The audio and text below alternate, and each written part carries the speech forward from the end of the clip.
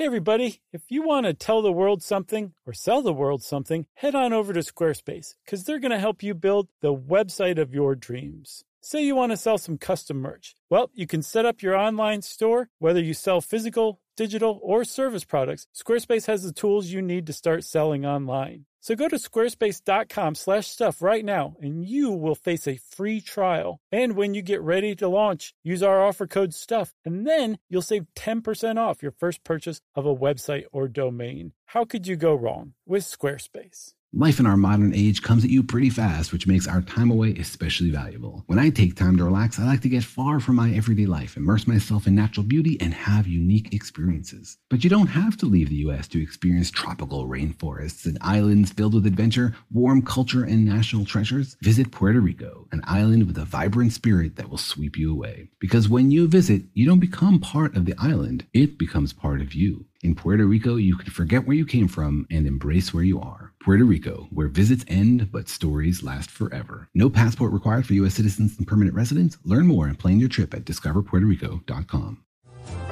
Welcome to Stuff You Should Know from HowStuffWorks.com.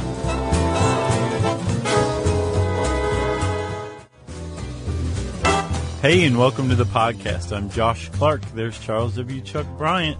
I'm talking weird like a radio announcer, which means it's time for Stuff You Should Know. Podcast. That's right. Welcome, sir.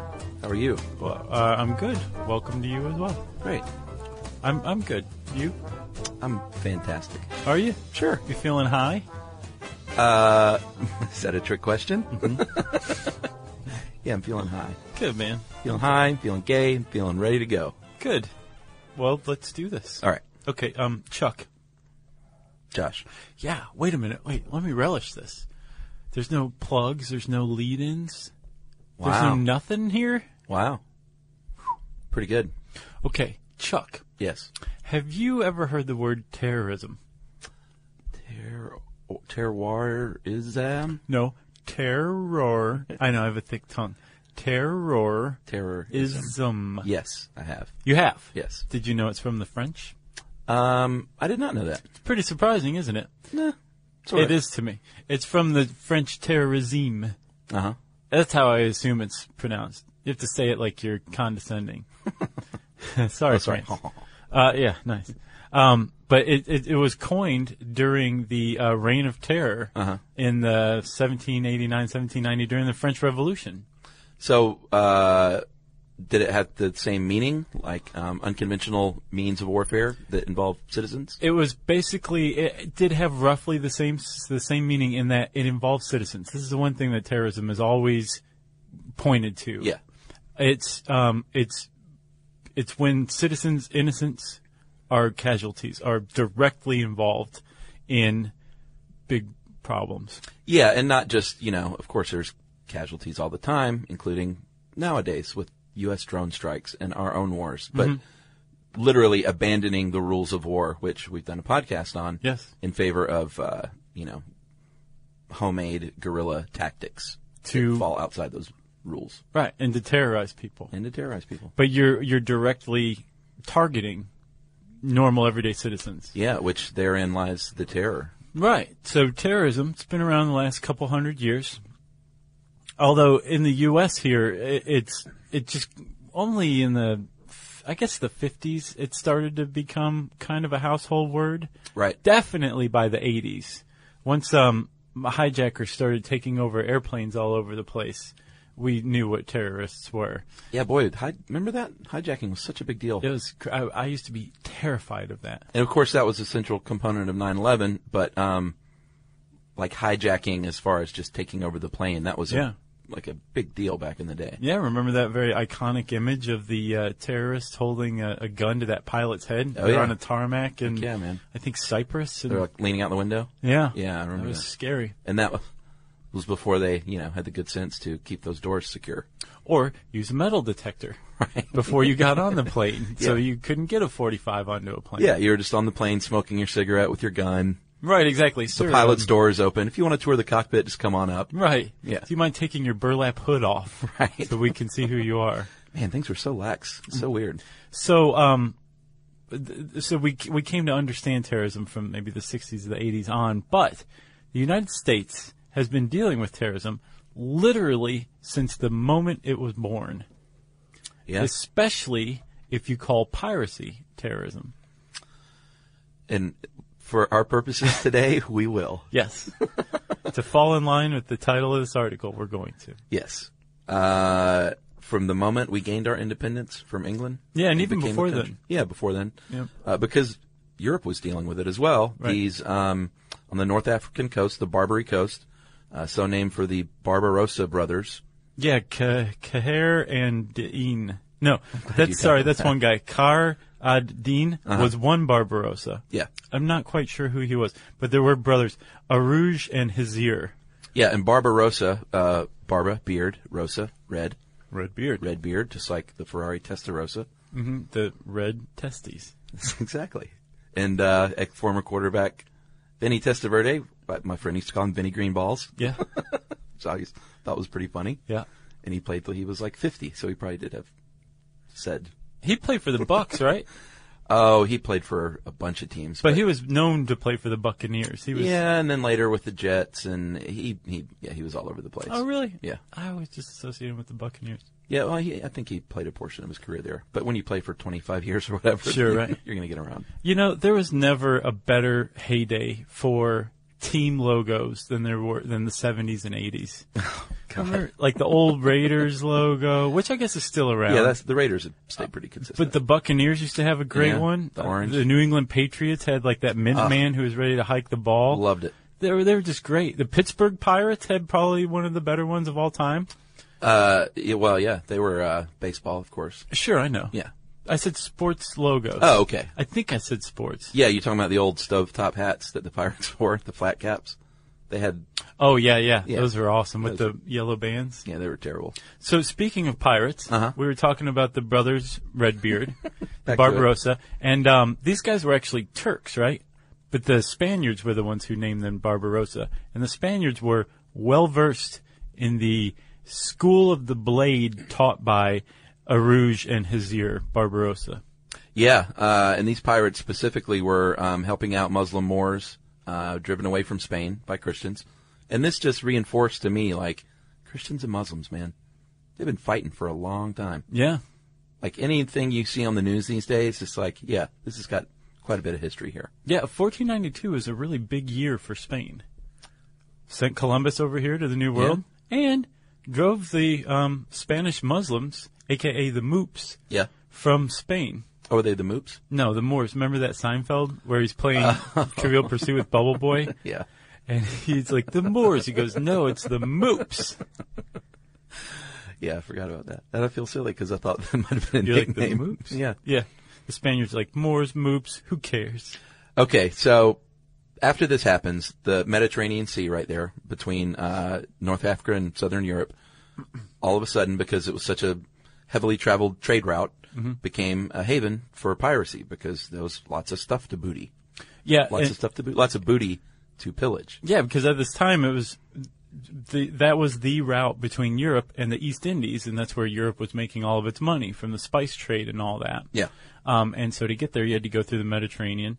When the Christians drove the Moors to North Africa. Yes. And of course the North Africans are like, hey, we're living here. The Berber folks, isn't that where Barbary comes from? No, Barbary comes from Barbarossa.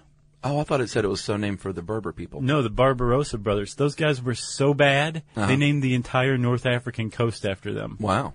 The 4 states of Algiers, Tunis, Morocco, and Tripoli, which is what we now know as Libya.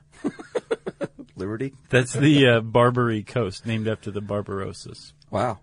So, you've got all this piracy going on. It's stepping up in earnest after 1492.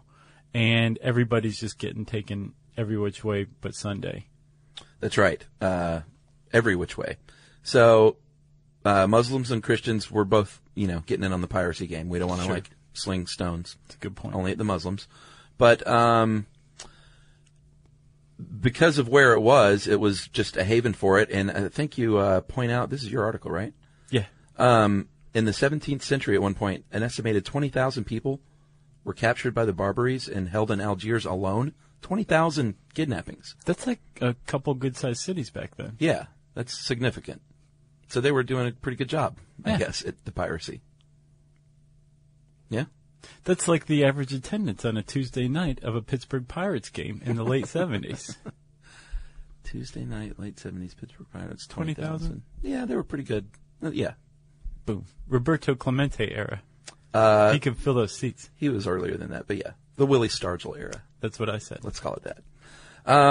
So European, they did so much pirating, they thought, you know what, we can make more money if we start to extort people. Mm-hmm. Not only can we pillage their booty, we can extort money from them, a.k.a. getting tributes paid. Yeah. Which is really just extortion. It's a protection racket. Yeah. It was, we will protect you from ourselves. These guys are like Sicilians all of a sudden. It's like, hey, we wouldn't want anything to happen to your ship. That's so right. Give us some money and we'll make sure it doesn't. But they weren't even as sly as the average Sicilian. They said, if you don't give us money, we're going to attack your ships, take your goods, Yeah. and kidnap your crews. And they had certain things. So in addition to tribute and then capturing goods, Yeah. kidnapping a person could be kind of lucrative no matter what Sure. the person's station was socially. Well, yeah, because, first of all, pay us and we won't kidnap you. And then we will kidnap you and then try and get you to pay us the ransom. Right. Or if you won't do that, then we'll just sell you as a slave. And we're going to make money one way or the other. One way or another. Yeah. If you are a member of a Barbary state and you're a pirate, you know how to make some coin. Yeah, and it was such a racket that nations included line items in their budgets to pay these tributes. Yeah. It was like an actual, I guess you'd call it legit.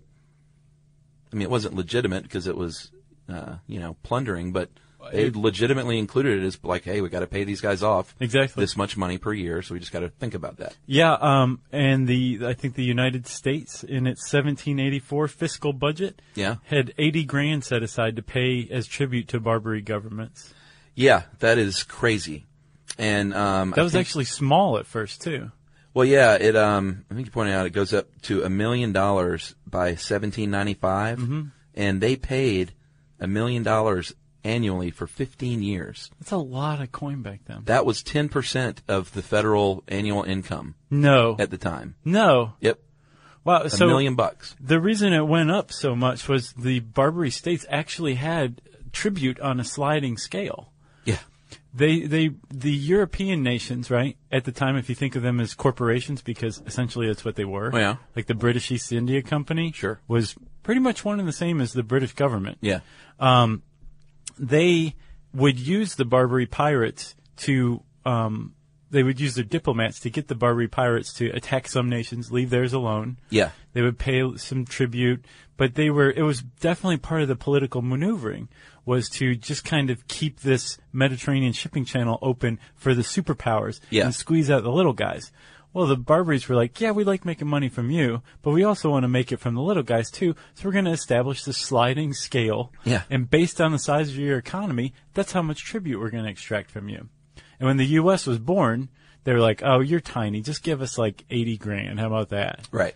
And then within like 10 years, they were like, oh yeah, you guys have a whole continent of Lots raw of good material. stuff, yeah. You show no scruples at stealing it from the natives who are living there. Right. So how about $1 million a year from Yeah. now on? So they did that for 15 years. One of the main reasons they did this for so long was because they were trying to form a navy. They didn't even have a navy at this point. Who, the U.S.? Yeah. Oh, yeah. And then, in fact, this is why the Navy was born. It would have been born at some point anyway, because you need a Navy. Sure. But this is what really spurred the creation of the Navy in the U.S. And Thomas Jefferson comes along and was like, told John Adams, it's like, dude, we can't be paying this old world stuff and worrying about paying off these tributes to these guys. Like, we got to expand west, brother. Yeah. Like, this is where it's at. We're sitting here playing these old games, paying these guys money, and trading over the Atlantic. Screw that. Let's just stay over here, expand westward, and that's where the future of this country is. Right. He also made a pretty good point that it would be more cost effective to take that $1 million Yeah. and put it into a navy Yeah. and pound the Barbary states into submission than to just keep paying them $1 million a year, Yeah. ad infinitum. I wonder what because this is while they were doing this concurrently, they were building a navy to try and stop this. Like, if that was 10%, I wonder how much it costs to build the Navy. Like, a substantial portion of the federal government's funds was tied up in stopping this at the time. Sure. Including building the Navy, paying these ransoms or tributes or extortion fees. Yeah. Depending on which way you want to look at it. And it was a big problem, like we said, right out of the gate. But it wasn't handled for a while because Jefferson's ideas, I guess his westward expansion concept, and then building a Navy rather than paying tribute, he was in the minority. He was the diplomat that succeeded Benjamin Franklin, who was America's first diplomat to France. And Benjamin Franklin he took the tack that most people at the time took, which was this was just part of doing business with the East Indies. Yeah. And, we'll do what we can. Before we used to be under the protection of Great Britain. Well, we split from Great Britain. We're not under the protection anymore. We're still kind of a fledgling nation, so we need the protection of a superpower. So Franklin knew how to charm the French, and he set up the Treaty of Amity and Commerce of 1778. Yeah, just directly addresses this pretty much. Yeah, it actually it mentioned the Barbary nations by name in this treaty. Yeah. And basically said, France, you guys help us out here in the Mediterranean. And France said, okay. They did say okay, which is good. So Jefferson, he doesn't have any real pull at this point yet. It was not until he became president that he could actually really enact his plan, right? Which was to get out of this whole mess. Yeah, and once he did, he basically said, you guys are toast. Yeah, I mean, as soon as he was sworn into office, the Turkish ruler, Pasha, demanded an extra $250,000 from this new administration. They were like, well, you're the new guy? Well, we just need a bonus payment because you're now in office. Right, and I looked this up. I was like, oh, but that was so much money back then. It was about $3 million. It was less than $3 million, which is not that much. Yeah, you never hear about this. Like, I didn't learn this in high school. No, I know. You know? I remember getting out of high school and realizing, like, there's so much more to history. Yeah, well, I didn't realize what else Jefferson was doing in Paris, you know. He was doing a lot of crazy stuff. Yeah, and some not so crazy romantic things. Sure. But you didn't learn about that in high school either. No. About Hemmings. I wonder if they teach that stuff now. I'd be curious to sit in on a high school history class. I imagine it's very much the same. You think? Yeah, there's a certain school of thought that you're indoctrinated into, and there's stuff you need to know and things you shouldn't know, and you don't need to know about that. Sure. We don't like to talk about that kind of thing, and then college was where I first started getting my real education. Yeah, I had some really good history teachers. Yeah. When you think about the future, what kind of technology do you envision? Whatever the future holds, artificial intelligence will undoubtedly be at the heart of it all. Join Graham Class as he hosts Season 2 of Technically Speaking, an Intel podcast from Ruby Studio in partnership with Intel. Explore the future of technology that's rapidly evolving our world today with the help of AI. There's still so much work and research needed to fully understand the power and potential of AI, and Intel is at the forefront of implementing AI and revolutionary technology that's changing the world we live in for the better. In each episode, Graham interviews the minds transforming medicine and healthcare, retail, entertainment, personal computing, and more, while pioneering new uses for AI in these spaces. Tune in every other Tuesday and explore the latest technology that's changing our world today and creating a more accessible tomorrow. Listen to Technically Speaking, an Intel podcast on the iHeartRadio app, Apple Podcasts, or wherever you get your podcasts. Today's episode is brought to you by Altoids because, let's face it, unraveling the mysteries of the universe is tough work. But with Altoids, your breath will be stronger than a black hole's gravitational pull, more intense than an alien abduction, and more reliable than your phone's battery during a podcast marathon. When it comes to needing intense freshness, Altoids have you covered. Altoids are stronger than your favorite conspiracy theory, more intense than the latest true crime docuseries, and more reliable than a Bigfoot sighting. They're not just mints, they're curiously strong mints. Find Altoids in the checkout aisle. Grab your tin today. All right, so where are we?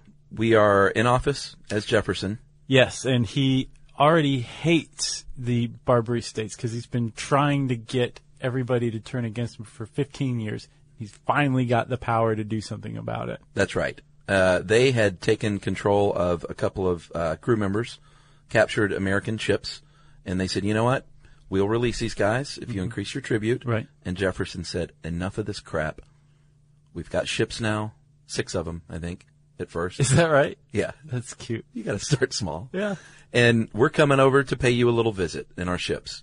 And the first Barbary War from 1801 to 1805, it was a pretty happening war. I mean, it was mostly at sea. And it lasted 4 years, right? Yeah. But at one point they captured, they captured because the USS Philadelphia, I think, ran aground and got stuck. So this is 1/6 of the entire U.S. fleet. At the time, I think so, yeah. Wow. So it got stuck in, like, working order still. So they captured the ship, take control of the crew, and they used the ship as a gun battery against us because it's just parked right there. I guess cannons aimed out toward the sea. Right. So they just used it that way for a while. And it was Stephen Decatur, Lieutenant Stephen Decatur of the Navy, led some Marines and recaptured the ship and burned it. Yeah. So they couldn't use it. Yeah. And that guy I think there are 46 communities in the United States named Decatur. Including one where you live. Right here in Atlanta. And Jerry. So named, and Jerry, so named for Stephen Decatur. And there's a statue. Is that Decatur or Jefferson? I think there's a Decatur statue right there at the Where's MARTA the one station. that we shot at, though? Was that Jefferson? Oh, was that Jefferson? Yeah, I think. The guy writing? You know, man, I don't even know. That's sad. That is sad. We, molested the statue. We're sitting here In a talking film about shoot. this, and Yeah. we don't even know what statues was.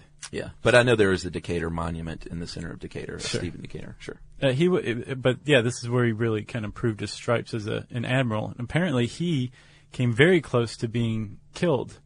But one of his crew members, when they were going to attack the Philadelphia, one of his crew members threw himself in between Decatur and a Barbary, I guess, pirate. Yeah. And he survived, but he threw himself in between the sword and Decatur, and Decatur went on to do even greater stuff. Yeah. But yeah, so they destroy the Philadelphia. They get out. It's very daring. And you said Marines were there. Yeah, I mean, led by a naval officer, but it was definitely the Marines that did the dirty work. And that's why, if you listen to the Marine Corps hymn, in the first line, it's from the halls of Montezuma to the shores of Tripoli. This is what they're talking about. Pretty cool. So the first Barbary War lasts from 1801 to 1805. It was mostly with Tripoli. They're the ones who were giving us the most trouble. Tunis and Algiers basically said, you know what, we're just going to stand over here for a little bit. We're fine. All of our alliances with you, we're not going to break them. We're pirates. We're all pirates, everybody. What did you expect? And then several years later, Thomas Jefferson retires to Monticello, and James Monroe comes into the presidency, and we have trouble again. But this time, it's with Tunis and Algiers. Yeah. And James Monroe takes a totally different tack than Thomas Jefferson. I think because we had a much bigger navy by then. Oh, yeah. For the Second Barbary War. Was that just a little more aggressive? We just went into the coast of Tunis and Algiers and pounded their cities with our cannons, and they said, okay, sorry. Right. You And guys are after bigger that, now. Right. After that, the U.S. said, no more. We're never paying you another dime. Yeah, in the first war, they you pointed out that they used a tactic used by the Green Berets, which was to find local insurgent groups to help them do the fighting. Mm-hmm. And I think in this case there were some Greeks and Arab and Berber mercenaries that we enlisted to help fight against them on land. Yeah. What little fighting there was on land. And it worked, and it was the first time a U.S. flag was ever raised on foreign soil. Yep. Thankfully. Man, I am just overwhelmed with jingoism right now. Are you a jingoist? For the moment. You and Toby Keith? Yeah. Broing around? Man, that guy. What happened to him? Oh, he's around, I'm sure. Okay. I mean, I don't keep up, but nothing's happened to him, as far as I know. He's still jingoing it up. Okay. So is that it? I got nothing else. I've got something else. So we were talking about how you said Christians and Muslims alike were not shy about resorting to piracy, Sure. enslavement, all that stuff. And the Mediterranean had seen piracy for millennia, but it all really started in the Crusades, and that's when one side was just, capturing the other's people. We got to cover that at some point. The Crusades? Yeah, I mean, Sure. It only have to be an overview, obviously, because Right. we could do 10 shows on the Crusades. Sure. But throughout this time, there's this order called the Mathurians. Uh-huh. And they are a French Catholic sect, and their whole gig was raising money to use to ransom sailors who couldn't pay their own ransom to keep them from being sold into enslavement, which is a pretty noble pursuit. And these guys were like, they took vows of poverty, so they weren't hoarding any of the money themselves. They weren't getting fat off this. They really used it. And over 3 centuries, they ransomed 90,000 sailors that were captured. Wow. Yeah. And one of those guys turned out to be Miguel de Cervantes, who wrote Don Quixote. Really? Yep. He was captured in the Mediterranean. And I suppose wrote that after he was freed? I don't know. I would say so. Yeah. Well, that's just a guess. Isn't that cool, though?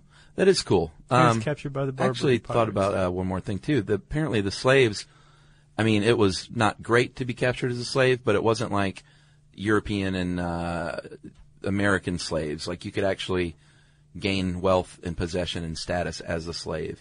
In Africa? Yeah. Yeah, African slavery is much different than Portuguese-style slavery that we're used to here in the States. Yeah, and most of the time it was not like a great thing, but you could, I think one guy even rose to a position of advisor to a king of Algiers. Oh, wow. Maybe. Wow. Yeah.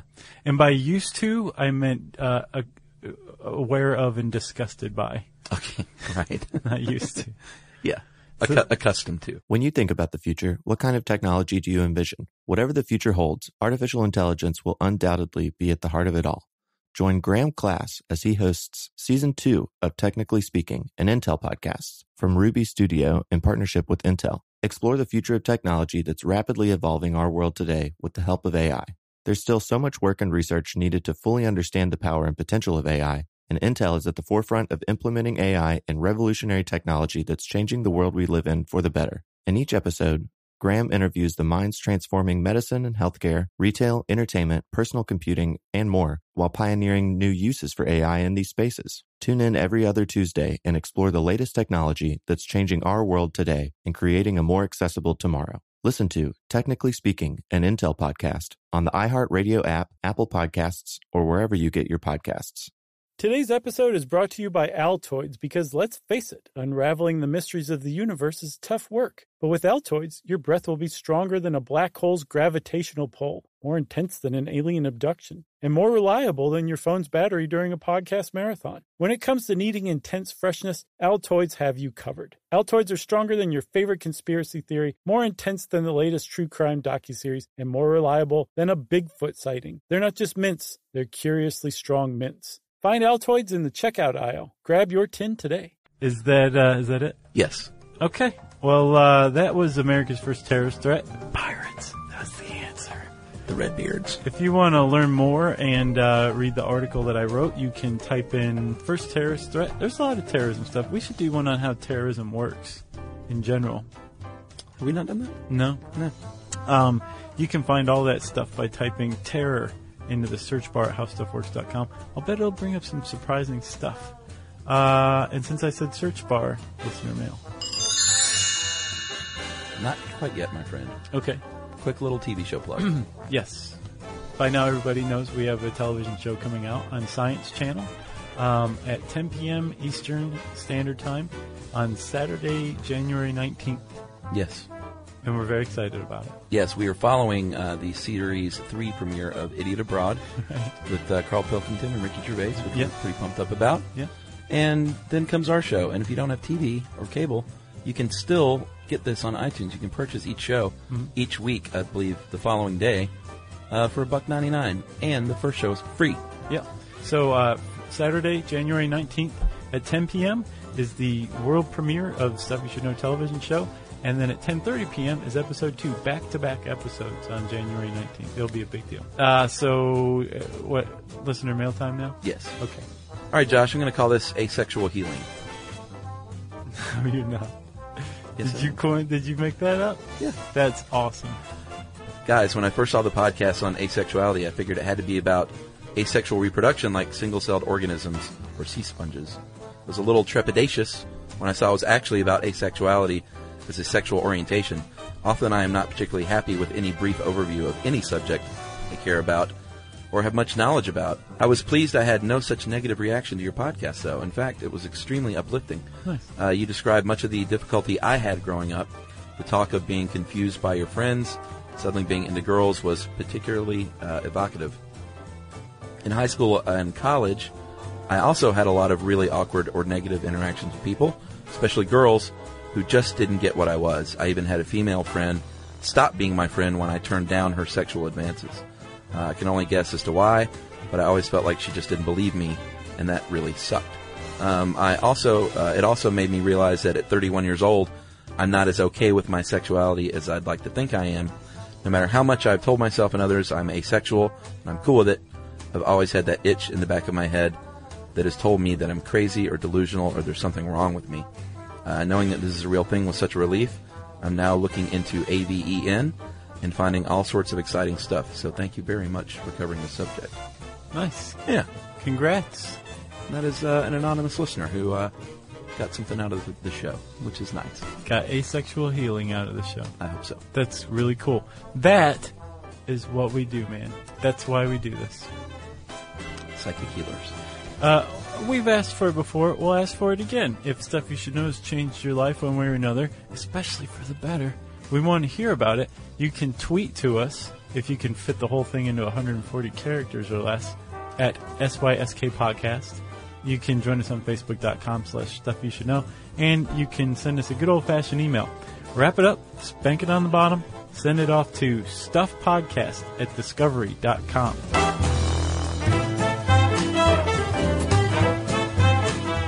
For more on this and thousands of other topics, visit HowStuffWorks.com.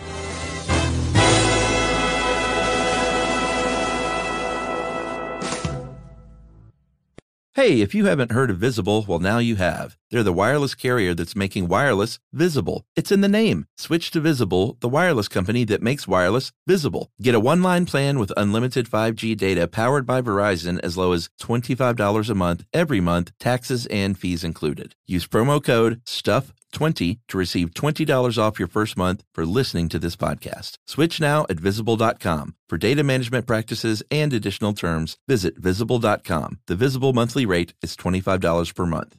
Today's episode is brought to you by Altoids because, let's face it, unraveling the mysteries of the universe is tough work. But with Altoids, your breath will be stronger than a black hole's gravitational pull, more intense than an alien abduction, and more reliable than your phone's battery during a podcast marathon. When it comes to needing intense freshness, Altoids have you covered. Altoids are stronger than your favorite conspiracy theory, more intense than the latest true crime docuseries, and more reliable than a Bigfoot sighting. They're not just mints, they're curiously strong mints. Find Altoids in the checkout aisle. Grab your tin today.